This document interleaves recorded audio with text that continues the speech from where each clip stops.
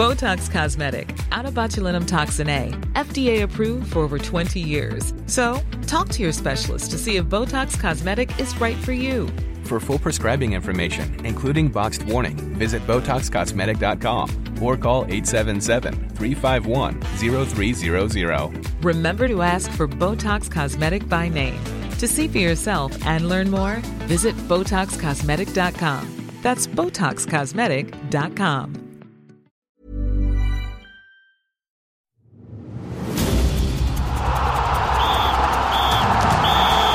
And we're into extra time.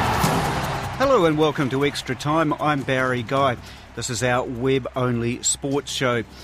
Alongside me is our golf reporter Matt Chatterton, and of course we're talking golf this week. Coincides with the 100th New Zealand Open, which is being held in Queenstown. We'll start by talking about that Open and just have a general look at world golf as well. Matt, firstly, the New Zealand Open. Firstly, how does it rate? You know, I see it's a co-sanctioned event. Or, you know, is it still popular? Are we still, rating around the world? Yes and no, I would say would be the answer. It's definitely doing better, particularly this year, given it's the 100th year. They have got quite a strong field there. You look at it, there are 3 past major winners: Michael Campbell, Y.E. Yang, who famously beat Tiger Woods at the PGA Championship, and Jeff Ogilvy, the Australian who won the US Open the year after Michael Campbell did. But since then, I would have to say that all 3 of them haven't done a hell of a lot. But still, it is cool to say that we've got a few major winners down here in New Zealand. Then you also look at the likes of the New Zealanders in the field. You've got Brian Fox, New Zealand #1, Tim Wilkinson and Steve Alker, who have played on the PGA Tour and are still currently playing in America, which is quite an impressive feat, and Michael Hendry, who has had quite a lot of success up on the Japanese Tour. So there is a good mix of golfers there from New Zealand and the major winners. Then you look outside Australia, and there are some good golfers there. They're not Australia's top golfers, obviously. Most of them play in the PGA Tour or up at the European Tour. So we're doing all right field-wise. I mean, it still could be better, but the way that happens is by getting a bigger purse. The way you get a bigger purse is bigger broadcasters, better partners. So that's why it's co-sanctioned as well, I'm assuming. I mean, if it's part of the Asian or Japanese, tour and the Australasian tour. So the way that works is they co-sanction it, and then they give about 15 or 20 spots to Japanese players, Japanese tour players, to come down and play in it. There is somewhat of a market up in Japan. It's a very popular sport up there, golf. So that's sort of their target they've decided to try and attract, because going up against America, you're never going to compete with the likes of the PGA Tour, and the time difference just doesn't work. So that's sort of the reasoning behind it. We're probably never going to see it become like the Australian Open, where they get the likes of Rory McIlroy or Jordan Spieth down there. But, hey, we may see them in 20 or 30 years when they're sort of past their best. But, yeah, when they're at their peak, we're not going to see that. Saying that, though, we're still doing pretty well for ourselves. The field we've got is good. The prize money isn't bad. For the likes of Ryan Fox, who's 67th, I think, in the world at the moment, or the mid to high 60s, if he was to, say, win this tournament, he wouldn't jump massively up in the world rankings. He would a little bit, but if, say, for example, he wanted to go to Augusta, you have to be the top 50 in the world to get an invite to Augusta. He wouldn't get there on the back of this. So yeah, it's not a bad field, but yeah, he would. It's okay. You mentioned some of the New Zealanders, and someone that might surprise a few is Michael Campbell, who really I thought had retired. He had that success at the US Open, as you mentioned, and then sort of fell off the radar. But he has plans, and he's come back, and this is a part of it. 2005 was a hell of a year for Michael Campbell. He finished second on the European Order of Merit, largely because of his win at the US Open. But also on top of that, he won the HSBC Champions Match Play Tournament, which at the time was the richest purse in golf over 4 days. So, yeah, he actually had a very successful 2005. I think he also finished tied 5th and tied 6th, or in the top 10 at least, in the PGA Championship and the Open that year. So he did have a very good 2005. But again, after that, he really sort of fell fell by the wayside. Couldn't really string 4 rounds together. He had been plagued by injury and form woes. It's a pretty tough game, golf, to sort of be. I mean, a lot of people think, weekend hacker, go out and have a bit of fun, but these guys are training seriously. 40 hours, 50 hours, some 60 hours a week on their game. And it does take its toll, and it's very individualistic, so it can get a bit stressful. And for Michael, he decided to retire back in 2000. He didn't decide to retire, but essentially stopped playing golf in 2013. And then he did announce that he wasn't going to be playing until he turned 50, which just happened to be this year. In fact, it was last week, so he thought the best place to come back and come out of retirement was his the New Zealand Opens, his home Open, which he won in 2000. So I think at the age of 50, going on to the senior tours, which is what he will do now, is a good move. He will likely probably have a good 4 or 5 years on that tour where he will really be able to compete against some of those older guys and try and win some money. The money on the seniors tour is still very good. In fact, you'd argue it's probably almost better than the LPGA tour.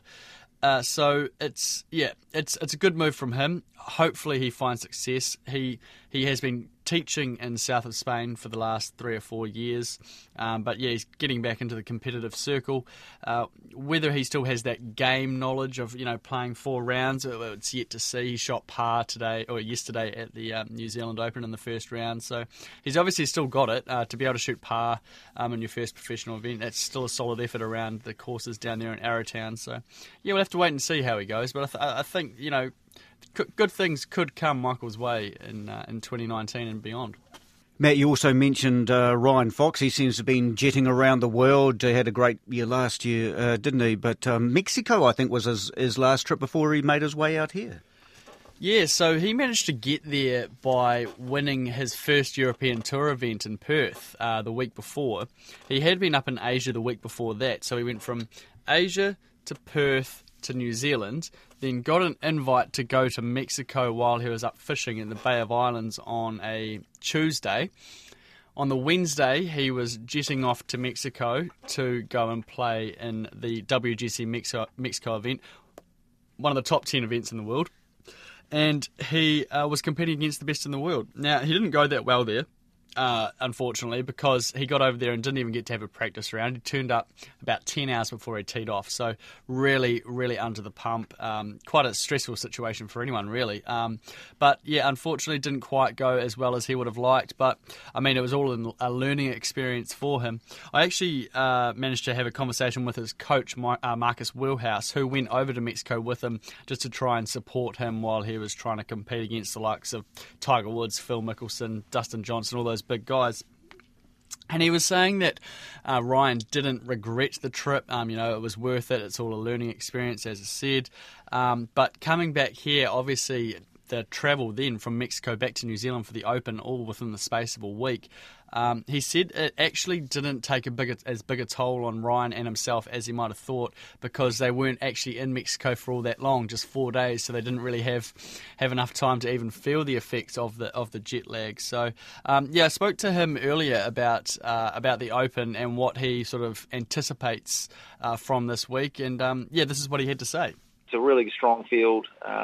John and John Harden and Michael Gladding have done a great deal. Great work getting the field the way it is for the 100th New Zealand Open. So, there's a lot of good players. So, no wind.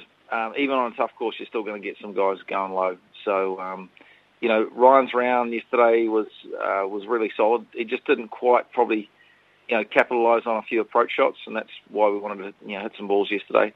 Had a lot of good shots to sort of 15, 20, 25 feet, but, as we know, you're not going to roll in, 5 or 6 of those every day. So, he just needs to just get that a little tighter in the proximity, for his approach shots, and who knows what will happen today. Obviously, today he's at the Hills. What does he need to do there, you think? What's the game plan around there today? Well, and history would say that the Hills is probably a little bit more of the scoring course, the better scoring course. I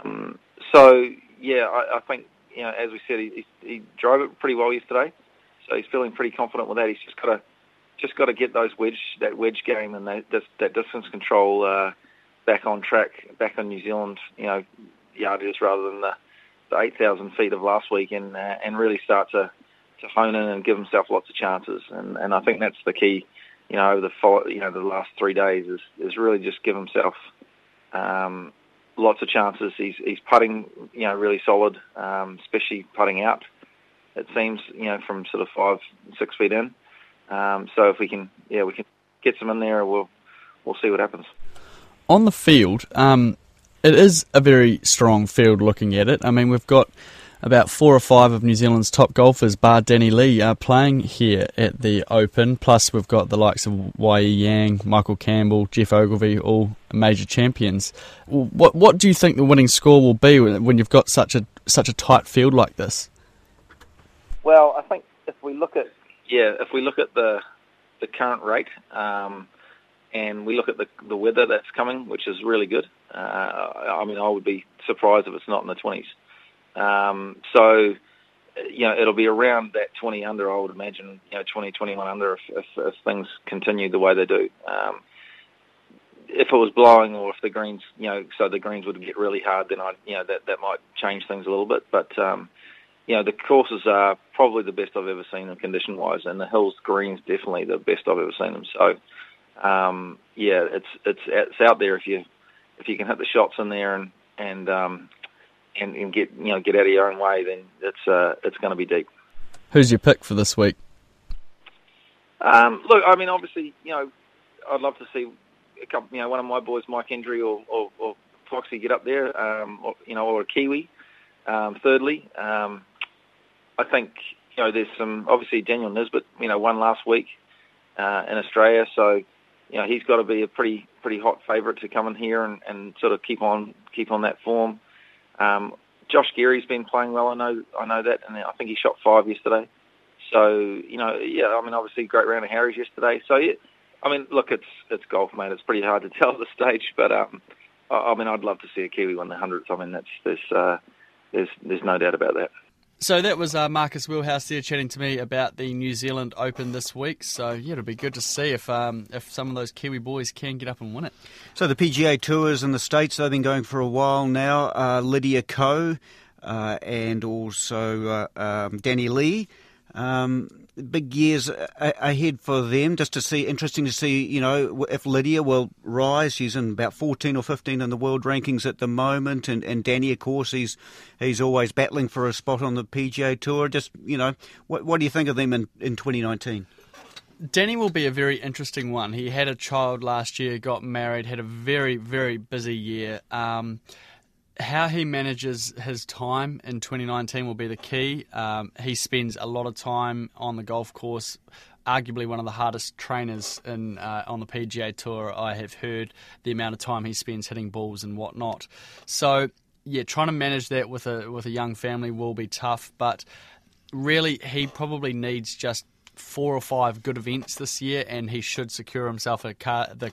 He's already got his card guaranteed, really, if he can string together a good couple of rounds here and there. So, Danny just sort of requires that, in my opinion. Whether he'll win, I'm not so sure. That competition over on the PGA Tour is getting increasingly difficult. Looking at Lydia, well, that could be a tough one as well. LPGA Tour continues to get better. She was starting to sort of refine her form a little bit that she had been lacking for the last year or two last season. So she just really needs to build on that this year and try and get that confidence back, that knowing she can be the best in the world, because when she's firing, no one can beat her. So again, there's strong competition in the LPGA Tour, but there's no reason why Lydia can't get back to the top. Excellent, Matt. Thank you very much. Matt Chatterton, our golf reporter, and that's extra time for this week. Why not follow us on Twitter at RNZ Sport. I'm Barry Guy. Bye for now.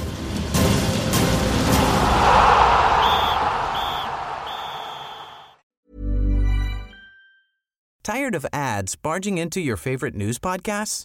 Good news. Ad-free listening is available on Amazon Music for all the music plus top podcasts included with your Prime membership. Stay up to date on everything newsworthy by downloading the Amazon Music app for free or go to amazon.com/news ad free. That's amazon.com/news ad free to catch up on the latest episodes without the ads.